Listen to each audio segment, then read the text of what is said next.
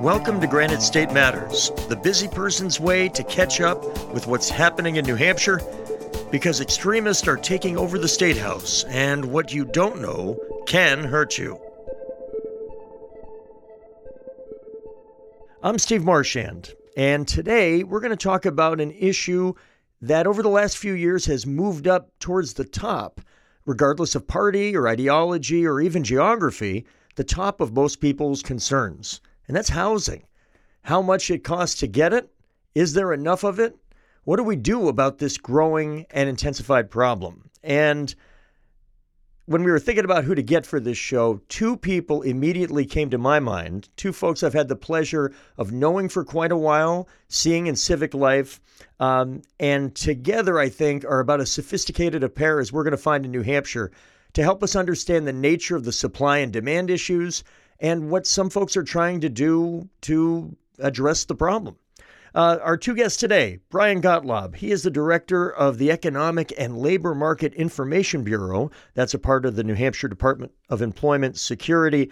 Brian, I've seen as an economist who knows New Hampshire and beyond as well as anybody I've seen in this state. It's really a pleasure to see you again, Brian. Thanks for being here. Great to be here, Steve. And truly, and in a legislature of 400 people, this really is a compliment. One of my favorite members of the legislature in the 20 years I've been following this stuff, Ivy Vann, is a legislator from Peterborough, but she's so much more. There is not a better person on issues of expanding our housing stock, getting really practical in a nonpartisan or bipartisan way about it. And the reason she can get into the nitty-gritty is because she's not just a legislator. She's a professional on this stuff. She understands town planning, urban design, as well as anybody. So, Ivy, thank you so much for being here today. Well, as we all know, there's nothing I'd rather talk about than housing and how to get more of it. Well, thanks for having me. That's why you're here. So I am going to start with Brian, though, because I want to use his kind of economist's perspective to start at a higher level to give us the right context. So, look, I got a lot of friends who are spending a lot of time on Zillow, like it's the stock market, to see how much their house went up this week over the last several years. Amazing increases. If you own a home, it's like watching the stock market in the bull market. And if you're a renter, it is the most depressing exercise to try to get from renter to home ownership, or even just to move in New Hampshire at a price that you can afford. Supply problem, demand problem. Give us some insight here. What's going on in this unbelievable housing market of the last several years? The most fundamental problem with the housing market, and I look at it from the perspective of an economist, and we talk a lot about supply and demand, is the fact that we have an undersupply of housing in the state of New Hampshire. We've been undersupplying housing for really a couple of decades. If you look at the number of housing units that have been built, well below what we would expect given our population and job growth. So what we're doing is we're trying to pack more people into fewer houses, and when you do that, you're going to raise the price of housing. And over the last couple of years, we've seen housing prices, sales prices, go up 30% in the last couple of years. So really significant increase, putting a big burden, as you mentioned, on potential new home buyers, and that has a real significant effect on the rental market, because what's happening is we're forcing more people into the rental market. People who would normally be exiting the rental market and moving into the home purchase market are staying in the rental market. And those people generally have higher incomes because they were thinking about purchasing houses.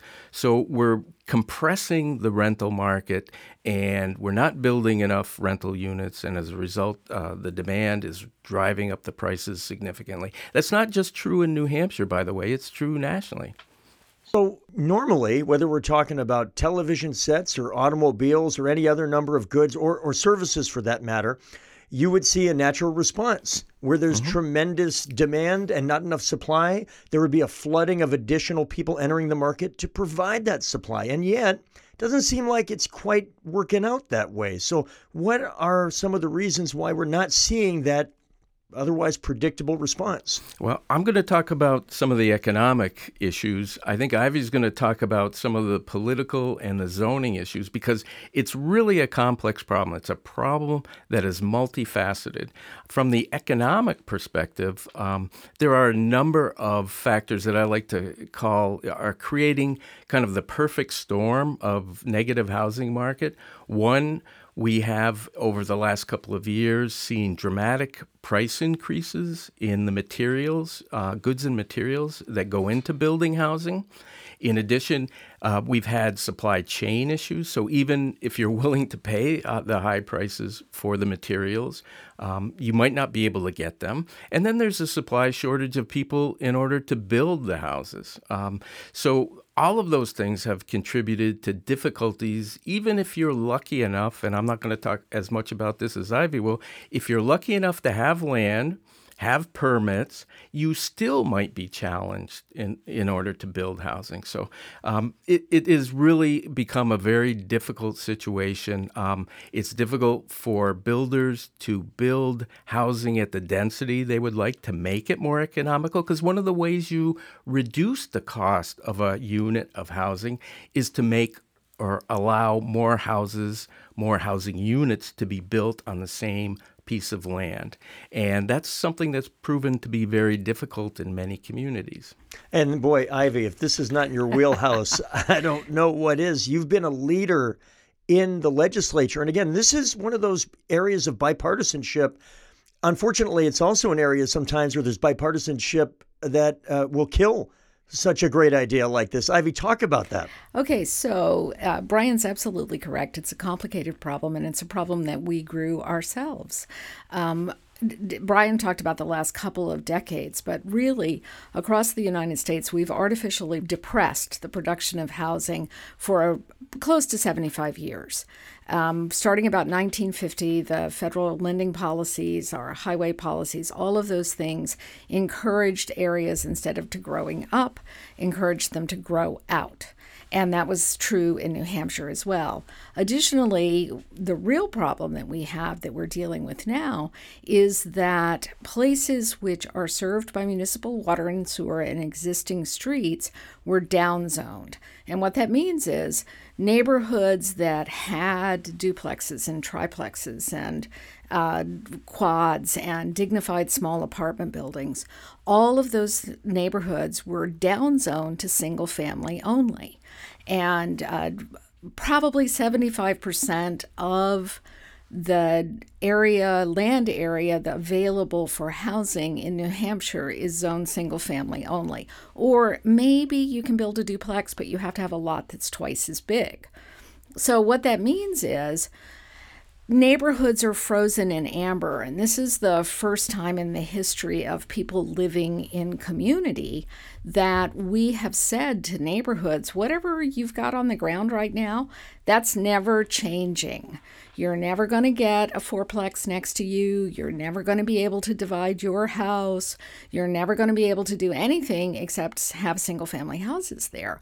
And so that makes it really hard to put housing where people want to be.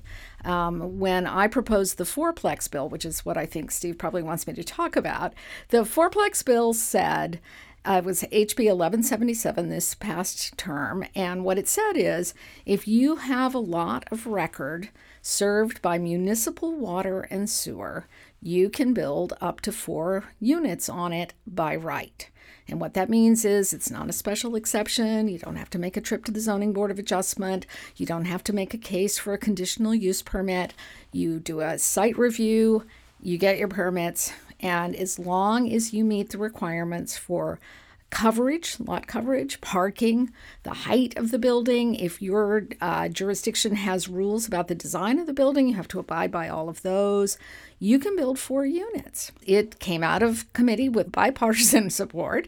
We had the votes in the House, and it was tabled halfway through the day on the last of a 3-day marathon session. I think people were impatient and crabby and hot. And so that's what the fourplex bill would have done, was make an effort to allow historically appropriate density in places where we have water and sewer. And only about 63% of New Hampshire's jurisdictions have water and sewer. And actually, I might have that might be backwards. I'll have to look it up. It's either 63% don't or 63% do, but it's only just above half in any event. So there are lots of places where my bill wouldn't have helped, but there are a lot of places where it would have helped. Well, and one of the things that you're touching on there as well is it's the number of housing units that we need relative to demand. It's also some diversity of types of housing stock. One of the things that I've heard, and I live on the seacoast, is folks that were looking to downsize in the kind of home, say an empty nester. Mm-hmm. And they basically found that if they wanted to live anywhere close to, say, Greater Portsmouth or somewhere in that area, even before you got to the price range, which could be prohibitive, they would say, I either had to buy a condo that was extremely high end, because that's how you could make the money after all the permitting and the land acquisition and so forth, or I had to buy 3 acres of land in Rye or Northampton or Greenland or something in a house that was well over 3,000 square feet, because those were the kind of homes that were getting built, either old farmhouse types or McMansion-y type. And that wasn't that's not even downsizing for them. And that was the choice. And that's it. Over the last 50 years, we've made it really easy to build 2 kinds of housing. You can build a big fancy house on a big lot, or you can build a garden apartment with, 75 units out by the highway. We are not building the places that people love. I mean, we all go to Portsmouth, or, we go to Europe and we look at these towns and we think, oh my gosh, wouldn't it be great to live here? And in the immortal words of my eldest daughter, live stumble home from the bar distance. Lily came and testified for my bill when it was up, and that was one of the things she said. She was a great speaker. But yeah, everybody wants to live, or not everyone, but many people my age, people my kids' age, people older than me, they want to live where they can walk to buy a quart of milk, or whether they can walk to the movies, or where they can walk to get a drink and walk home. And we have made it impossible to build those places. It's not rocket science. We know how to do it. But we've made it impossible to do it. And we've made it impossible to add historically appropriate density in neighborhoods which are adjacent to the places where people want to live. This is connected to so many other issues that come up in public policy and politics. For example, for as long as I've been around this stuff, you hear about the graying of New Hampshire. We need to get more young people to come to New Hampshire. We need to get more young people to stay in New Hampshire. And it is often done in a vacuum, that debate. And yet this housing conversation, there was Brian, you sent us a chart a little earlier today in preparation for the broadcast that I thought was really interesting. It basically was an XY axis. And on one axis it was, and I'm perhaps oversimplifying it, the percentage of a community's housing stock that was rental.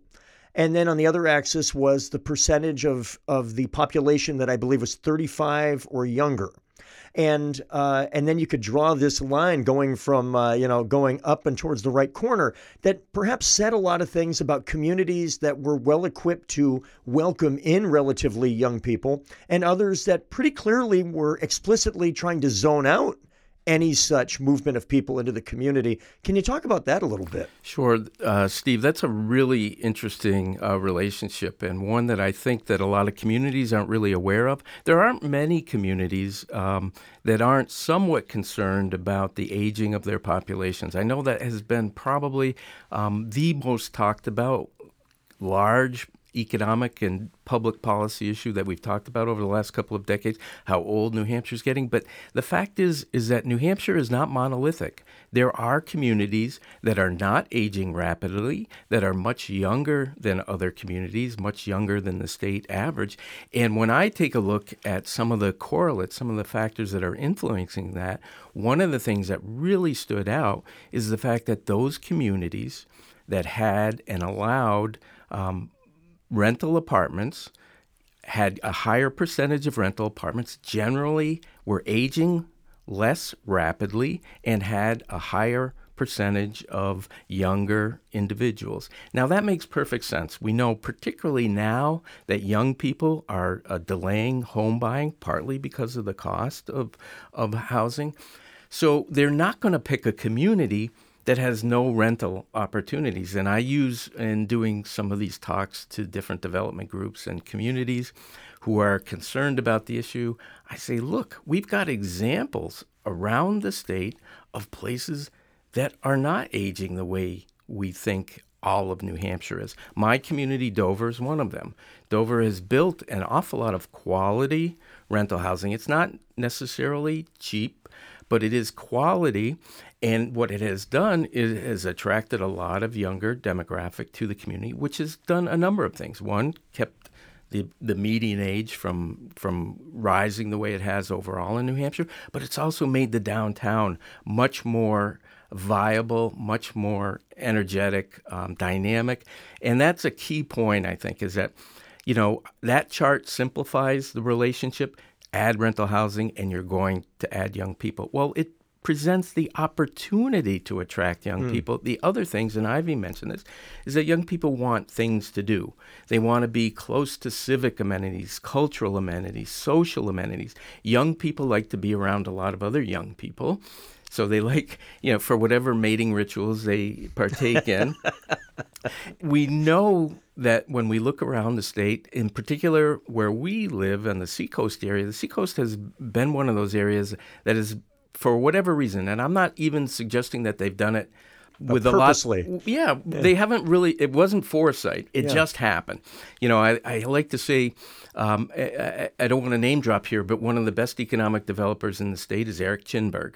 He goes in and he rebuilds mill buildings in the downtown. They become magnets for individuals who contribute to the vibrancy of the downtowns. It started in Newmarket, completely transformed that community. Moved to Dover. It's moving, I think, to Franklin and Somersworth. Yeah. So those are communities that are going to benefit. So it's a lot of it is providing the opportunity for young people to live in density, in proximity to the amenities that they value. But it is also, the notion that you've got to produce quality rental housing, because there are plenty of places where there is relatively cheaper housing but offer none of those amenities. So I can think back to the Great Recession when I was proselytizing a bit, and there were communities that were saying the way we're going to really thrive in this difficult economic climate is to get rid of everything and to cut our budgets. And one of the things they did is they cut everything that made those communities places where people wanted to live. And so that was a big mistake for a lot of communities. But I cite a couple of communities, and my apologies to those folks, who live in them. But one of the communities I highlight is Stratham. It's a wonderful community, beautiful, single-family houses. But if you're a young person, unless you want to buy a $600,000 house, you can't live there. Yep. In addition, even if you plopped a bunch of rental housing in that community, there is no there. There is no downtown. So there would be no places for young people to aggregate, to socialize, the social amenities that are really important. So, there is a blueprint out there. A lot of what I have talked about over the last 5 or 6 years is trying to highlight that to communities, that, everybody seems flummoxed. We can't change the demographics. Well, there are ways we can deal with it. Well, and Ivy, this is a great segue to the design of communities to draw people in, so that it's not just saying, and there are some communities that, when I look at that chart that we were talking about earlier, that have relatively low percentages of young people, but relatively high percentages of rental properties. Now, they may be sort of on the front end of a renaissance of sorts, because they may be able to make a pitch for cheaper housing than a lot of other places because of the supply and demand. But they either haven't made that pitch yet, or it hasn't worked, perhaps in part because they're not places that have yet invested enough to become attractive for the kind of people that would want to jump into those communities. And we have examples of those that are very exciting. Newmarket, you mentioned earlier, when Eric Chinberg got involved, that really excited people into looking at it. The community, local government made investments in water and wastewater, everything from sidewalk, you name it, they did it. And it's really begun to draw people and grow the population and all the benefits that start happening with that. So one of the things this goes to is being planful, urban design, town planning. Ivy, what are some examples of communities around the state that are kind of blueprints of how more of us should be thinking as communities and as a state? Okay, so here's the problem. When we're trying to figure out what kind of design do we need for our towns to make them desirable, the best model is that we look at places that are already successful. And so what we see is housing downtown. And there's a bunch of ways you can do it. You can do it by rehabbing mill buildings. You can do it by encouraging second and third floor residential, which is another complicated thing, but not impossible. Because once you have a cadre of people living in a place, particularly a walkable place, then that cadre of people can support a coffee shop, or they can support a couple of bars or a decent restaurant. And, it's I think of it as like putting a heavy weight on a soft mattress. Once you get that weight of people there, then stuff kind of rolls to the middle. And you get more things, maybe you get a florist and maybe you get another coffee shop. And it's really the question of having things close to one another and having the opportunity for lower cost startups for small businesses. And Jane Jacobs famously said that cities need old buildings because that's where new businesses start, is in old buildings, because the up is cheaper. You can start up a business cheaper in an old building. And it's cheaper to start up a building like that, business like that in an older building, because you're not going to be a Dunkin' Donuts franchise with that's a big investment, a Dunkin' Donuts franchise. A coffee shop, I have a friend who talks about the one but business, where you have a business, it's Steve Mouzon, and Steve talks about the one but business, where you have a shop that can be run by one person. You've got a coffee shop that can be run by one person. And, once that coffee shop gets popular, they're going to probably have to move next door to a slightly larger space. But those smaller, less expensive places are really important for driving vitality in a downtown. The other thing that I was thinking about when Brian was talking about, some of these new apartments that get built in the old mill buildings, they're kind of expensive. But here's the thing. We have plenty of academic evidence now that adding market rate rentals to a supply chain changes things all the way down to those cheap, terrible apartments out by the highway. The first study that I saw of this was done in Helsinki, where the Finns keep track of everything. And they could see that the addition of 500 market rate apartments in the core of the city actually drove change 6 months later in the neighborhoods that were considered to be in the bottom quintile economically. So I used to tell that story, and people would say, well, yeah, Helsinki. But here's the thing. Upjohn did the same, and I think the University of Michigan is where Upjohn Institute is. Anyway, they did the same analysis in the United States and got the same results. So when we add market rate apartments to a supply chain, we actually loosen everything up. Because, for example, as you know, I am a landlord. I have 4 apartments. 2 of them are really swanky new apartments. And then I have 2 apartments in a building that I just bought that my children refer to as the janky duplex. And the thing about the janky duplex is it's perfectly safe and nice. It's just not fancy. The people in my janky duplex might like to move to something a little nicer, but there is no somewhere for them to move. So when we build nicer apartments, people that are living someplace that feels a little marginal for them can move up. That way, their apartment, which is less swanky, is now available for someone who is maybe couch surfing. And so we need new housing at all price points, and particularly we need new rental housing at all price points. And it sounds like from what you said earlier, Brian, when we see a limitation of people being able to go from rental to home ownership, it keeps them in that home, the rental market longer, and that has this downward pressure. People are willing to throw more money at a further and further downstream level rental unit, and it just exacerbates this problem. It absolutely does, and I will add one more complicating factor to the housing market. Over the last, 5 years and probably another 5 years in the future, is that we're in a demographic period where a lot of younger people are starting households.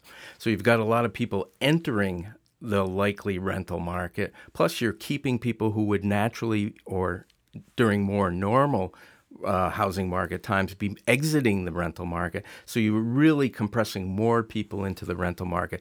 But Ivy makes a really good point. One that I've tried to stress is that when I hear a lot of discussion of the housing market, so much is focused in on affordable housing and only building and only allowing affordable housing units. To me, that's making the perfect the enemy of the good. As Ivy points out, adding rental units, adding any housing units is going to take pressure off the housing market and take some pressure, allow some steam to go out of the market price for housing. So I'm a big believer that if we constrain development so much and say you can only build affordable units, only build low-cost units, we're going to ultimately do more damage to the housing market and our ability to solve this problem. One, because it's going to make communities a lot less willing to add housing. So we can't do that. We can't put constraints on the building of housing and make communities less willing to accept any housing. I have an association with an organization. It's loosely and not formal anymore, but I used to be more involved, called the Incremental Development Alliance. And IncDev spends all their time teaching people how to become neighborhood developers in their own neighborhoods, how to make their own places better. And we talk a lot about brain damage, and we talk about polluted by regulation. So you talk about brownfields, and you can't rebuild on a brownfield because it's constrained by the regulatory environment, and it's got pollution, and it's a problem. We talk about polluted by regulatory environment. Things like, well, you can build a multifamily, but you have to have 4 times as much land as you would have to have for a single family, even though the building you're building is the same size as a single family house. So one of the things that happens in jurisdictions is that they put all of these restrictions on, and one of them is, okay, well, you can do multifamily, but it has to be workforce. I can tell you, I've run the numbers. So workforce rental in New Hampshire, and these are the Fed's numbers, I did not make these up. It is in my corner of New Hampshire, you have to be able to rent an apartment for $1,250 a month to be able to be considered affordable for workforce. That's 60% of the area median income. So I think I told you on Friday morning when we were talking, Steve, that the rule of thumb is for every dollar that I'm likely to get in rent, I can't spend more than $100 creating that unit, or I am an ex-developer. So back it up. If I am, my goal is to rent at $1,250 to someone making 60% of area median income, I can only spend $125,000 creating that unit. The only way that I can do that, if I'm really careful and good, is I can repurpose an existing building, which means now I'm working in a neighborhood with all of the headaches and brain damage that comes from working in a neighborhood where the jurisdiction hasn't made it straightforward and easy for me to do that. I've got 2 questions left before our time is over in this podcast. One is something I hear a lot about almost every topic. What has the pandemic done to both, not necessarily housing stock, although I did see a statistic about how housing completions are even slower than housing starts because of the time, related to things you said at the outset, Brian, but also the way that people are rethinking Where are they going to work? What kind of housing do they need going forward? What is this doing, the pandemic doing to these topics? Well, it's had a pretty significant impact on New Hampshire's housing market, for one. One of the things that has occurred during the pandemic is that there's been a desire for less density among where people live. So we live in a region that is surrounded by relatively high density areas, the Boston metro area, the Hartford, New York City. Those are areas where we often see individuals move from into New Hampshire. And what happened in 2021 is that unlike the previous 4 or 5 years where we had seen net in-migration into New Hampshire of about anywhere from 3,000 to 5,000 individuals, more people moving into the state from other states and moving out, we saw 13,608 more individuals move into New Hampshire. And why is that? Well, one, the desire for less density. Cities became a lot less attractive, particularly if you lived in a high-rise building where one person could take the elevator up to the 30th floor. And we allowed more opportunities for remote work. So it's a wonderful opportunity for New Hampshire in terms of our demographics, because I've looked at the demographics of who has moved into New Hampshire, and it is moving younger. We're seeing a greater percentage. Now, all of northern New England benefited from this trend. Vermont, which had seen a decade of outmigration, net outmigration, actually had in-migration. Maine had it. But when I looked at the difference between the states over the last 5 years, it's clear that New Hampshire is attracting more young people. Now, the thing is, it tends to be concentrated in the seacoast area primarily. That's where most young people, and why? Because there's more opportunities and there's the amenities that they want to be near. Increasingly, this community, Manchester, is doing a better job of that. You see it with their initiatives in terms of housing. But the pandemic has had a big impact. And of course, when we haven't built more housing units, the construction didn't pick up in response to that. So we've added a whole lot more people to a market that was already strained. And so now we have vacancy rates that are well below 1% when they should be 5% or higher, 7% to make the market more efficient. And you're right, fewer homes have been built because of the supply chain issues. And that's not something that is looking like it's going to turn around in the next few years. I think the housing issue is going to be one that is not amenable to a short-term fix. We're going to be dealing with it for a very long time. But the more we understand and more communities understand how the housing market influences their long-term futures. That's what I don't think a lot of communities understand. They do not understand that they put the viability of their communities for the next 50 years at risk if they don't address these housing issues. Yeah, I think that's absolutely true. And the thing that I would add is that not only do towns and cities have to understand that if they don't address the housing issue, they're going to have a problem for a long time in the future. I think they don't understand how maintaining their current development pattern, where everybody moves out of town onto a 5-acre or 3-acre parcel at the end of a cul-de-sac, I don't think they understand the economic implications of that. Joe Benicozzi did a study for the New Hampshire Housing Finance Authority probably 18 months ago. Joe is a genius, and he figured out a metric for figuring out what development patterns raise taxes, provide more taxes, and which development patterns are a net drain on your town. Because as he says, the only thing that you have as a town is the land. So it costs $4.65 a running foot to salt, sand, plow, ditch, and mow a foot of road in New Hampshire every year. So when we encourage development out into the countryside, not only is it ecologically disastrous and doesn't really provide the kind of places people wanted, because remember we talked about how people want to be with other people, or at least most people do. So we're building all of these big houses out on these long essentially long driveways, which the towns are then obligated to maintain in perpetuity. We can't afford that. We cannot afford that. Which both of your answers, your responses kind of lead me to my final question. The the question or the framing of this podcast overall was housing. How can we get enough of it? We've spent a lot of time talking about why we do not have enough of it. Certainly, states around the country are battling the same problem.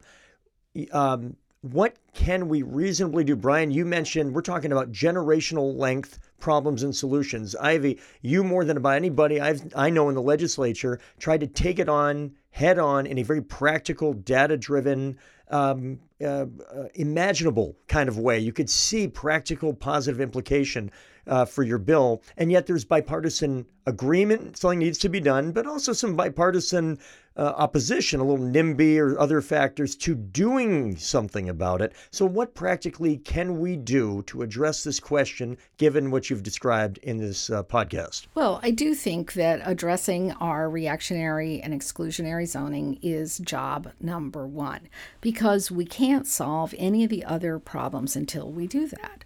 Even if we suddenly had a new cadre of plumbers and electricians and carpenters and framers, which we desperately need, it wouldn't matter if you can still only build single-family houses. So I do think that the first thing that we have to do is we have to say, not everyone wants to live in a single-family house. There is nothing morally superior about living in a single-family house. So I was out in Wisconsin just the other day, and I was talking about how you should allow ADUs everywhere, which I totally believe. I think you should allow 2 ADUs on every lot. And a woman came up to me afterwards and she said, well, I don't think people want renters in their house. And we talked a little, and I suddenly, and I couldn't figure out what the issue was. And then later when I'm flying home, I'm thinking, oh my God, she said renters like it was cockroaches. And we have to remember that we were all renters. Our kids are all renters. The people that serve our beer are renters. There's nothing morally superior about purchasing a house. We all, we need more people in the demographic of being renters. And so we have to stop being afraid of the idea of small-scale rental units in existing neighborhoods with all of those things that we talked about that people want, walkability, etc. Brian, what do you think? I think one of the things we're going to have to do is to we're going to have to rely on the self-interest of communities. And I think right now communities don't understand the self-interest that they have in allowing greater density, in allowing more housing units. And we haven't done a particularly good job of highlighting those communities who have been successful and whose demographic challenges, whose vibrancy of their downtowns has benefited from allowing more housing units, density and more housing units in the downtown area. I'm not a big fan of mandates, I'll tell you. So I do believe that once there are communities that are desperate to change their fortunes. And I'm going to rely on them because I think that those communities are going to show that eventually there are models that will not rely on a heavy hand of government to allow them to prosper. And we're seeing it. We're seeing it in places like Somersworth, which has done a really good job. They've made those investments you talked about, Steve. Those are the kinds of communities. We may see it in Franklin. Franklin has been a community that has been resistant to a lot of things historically. I'm looking at those communities to see if, in fact, their fortunes can be turned around without any mandates. As the person who wrote that mandating bill, I'm going to push back a little. This is the work that I do nationally, and we talk about this. The people that I talk to about this talk about it all the time. We would prefer to see local jurisdictions do this. The evidence, sadly, is against it, particularly the sort of nicer the community is, the less willing they are to continue this. I would never propose a bill at the State House that says, oh my gosh, you have to allow a 20-unit apartment building any place that you can cram it in there. That's bad planning. I am going to say we need to allow 4 units. 4 units is a house-sized building.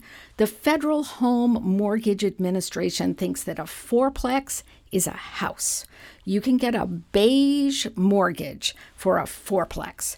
It's a house. I think that that's the place to start, because I think that once we allow fourplexes, as long as they meet all of the local requirements, then we do break the dam that says, oh my God, all rental housing is bad, all renters are messy, and we don't want them. I do think that it's going to take something more than relying on the kindness of strangers. It's not kindness. It's self-interest. And who cares if a bedroom community ages itself out of vibrancy? I personally don't care. I care about those communities that want to change their fortunes, and there are a lot of them. And I'll give you one example of a North Country community, Littleton. Littleton, I look at the demographics up there, that's one of the North Country communities that hasn't aged, that their younger population has grown. So there are opportunities throughout the state, and it's largely because of the self-interest, because they recognize the benefits. And if bedroom communities want to do whatever, fine, let them do it. It's no skin off my behind if that's the case. And I don't think New Hampshire's worse off. It's when we allow and we make opportunities for those communities that want to change available, that will make a difference. Well, what I see is, what I have seen is I have seen more than one community start down the path of allowing more opportunity and have that allowance derailed. And not just the one that I'm from, but I've seen it other places as well. So I think there are communities that need a push. Yes, I don't care particularly if a bedroom community with no downtown wants to die on the vine, but I do care about communities where people would like to live. And I care about people who are in places. I was able to turn my house into a 3-family, but there are a lot of people who are living in a house that they would like to add an accessory dwelling unit or 2, or would like to convert their house, and they cannot because the local zoning doesn't allow it. And it's really hard to make those changes one community at a time. It's very hard.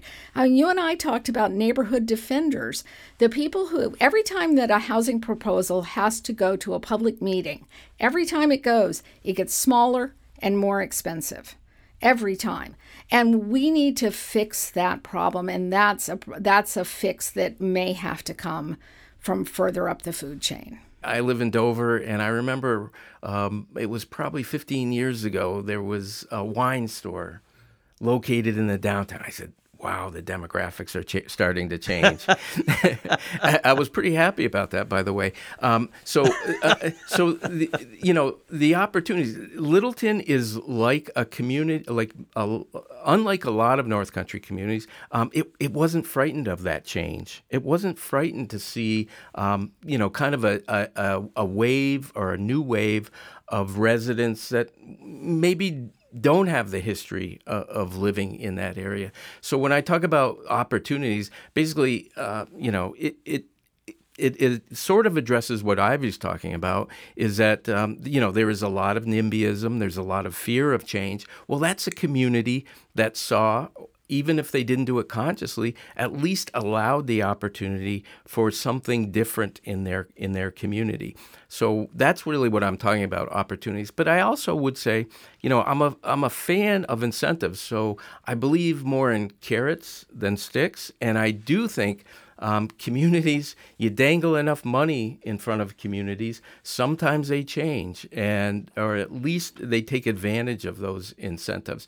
And while New Hampshire does not provide a lot of fiscal support to communities, there are ways in which we could boost that depending on the way they address their local building and zoning regulations. And so I'd be in favor of looking at those kinds of incentives. One thing I would add, too, from experience, back in the day when I was mayor, this was about 15 years ago, the conversation was about incentivizing developers to move in a specific direction, knowing that we couldn't, at the local level, mandate certain things. In this case, it was not more housing.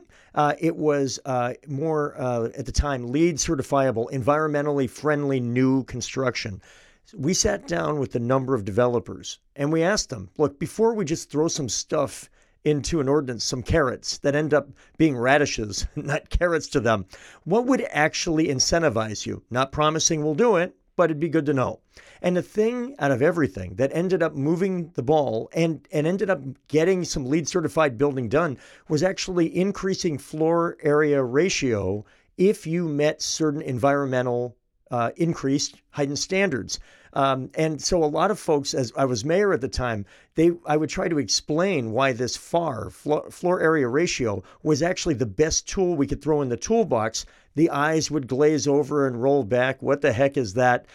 But it worked. And I think it started with going, let me put my feet in the shoes of the people actually putting capital on the line. And then what can we do within the constraints of local governance to kind of Ivy's struggles? We are not a home rule state. So there are certain things that unless the legislature empowered us to do it, we might be limited in some ways about what we could try. And that's something I think there's a lot of opportunity, again, in a bipartisan way, it seems. And it worked.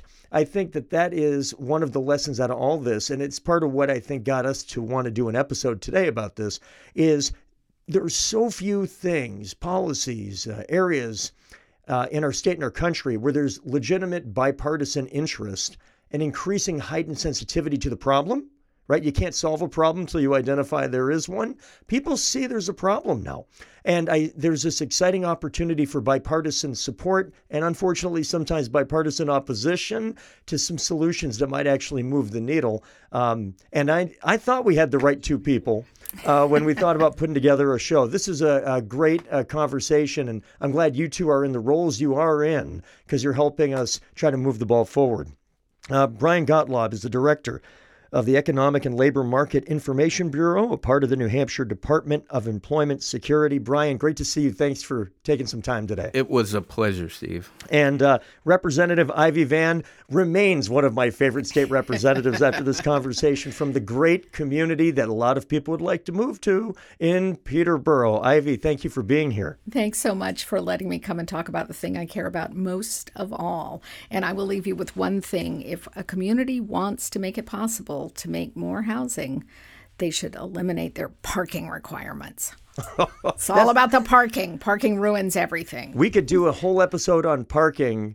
I'm telling you, we really could. Oh, totally we could. So be careful. We might be doing that. Again, thank you both very much. Bye-bye.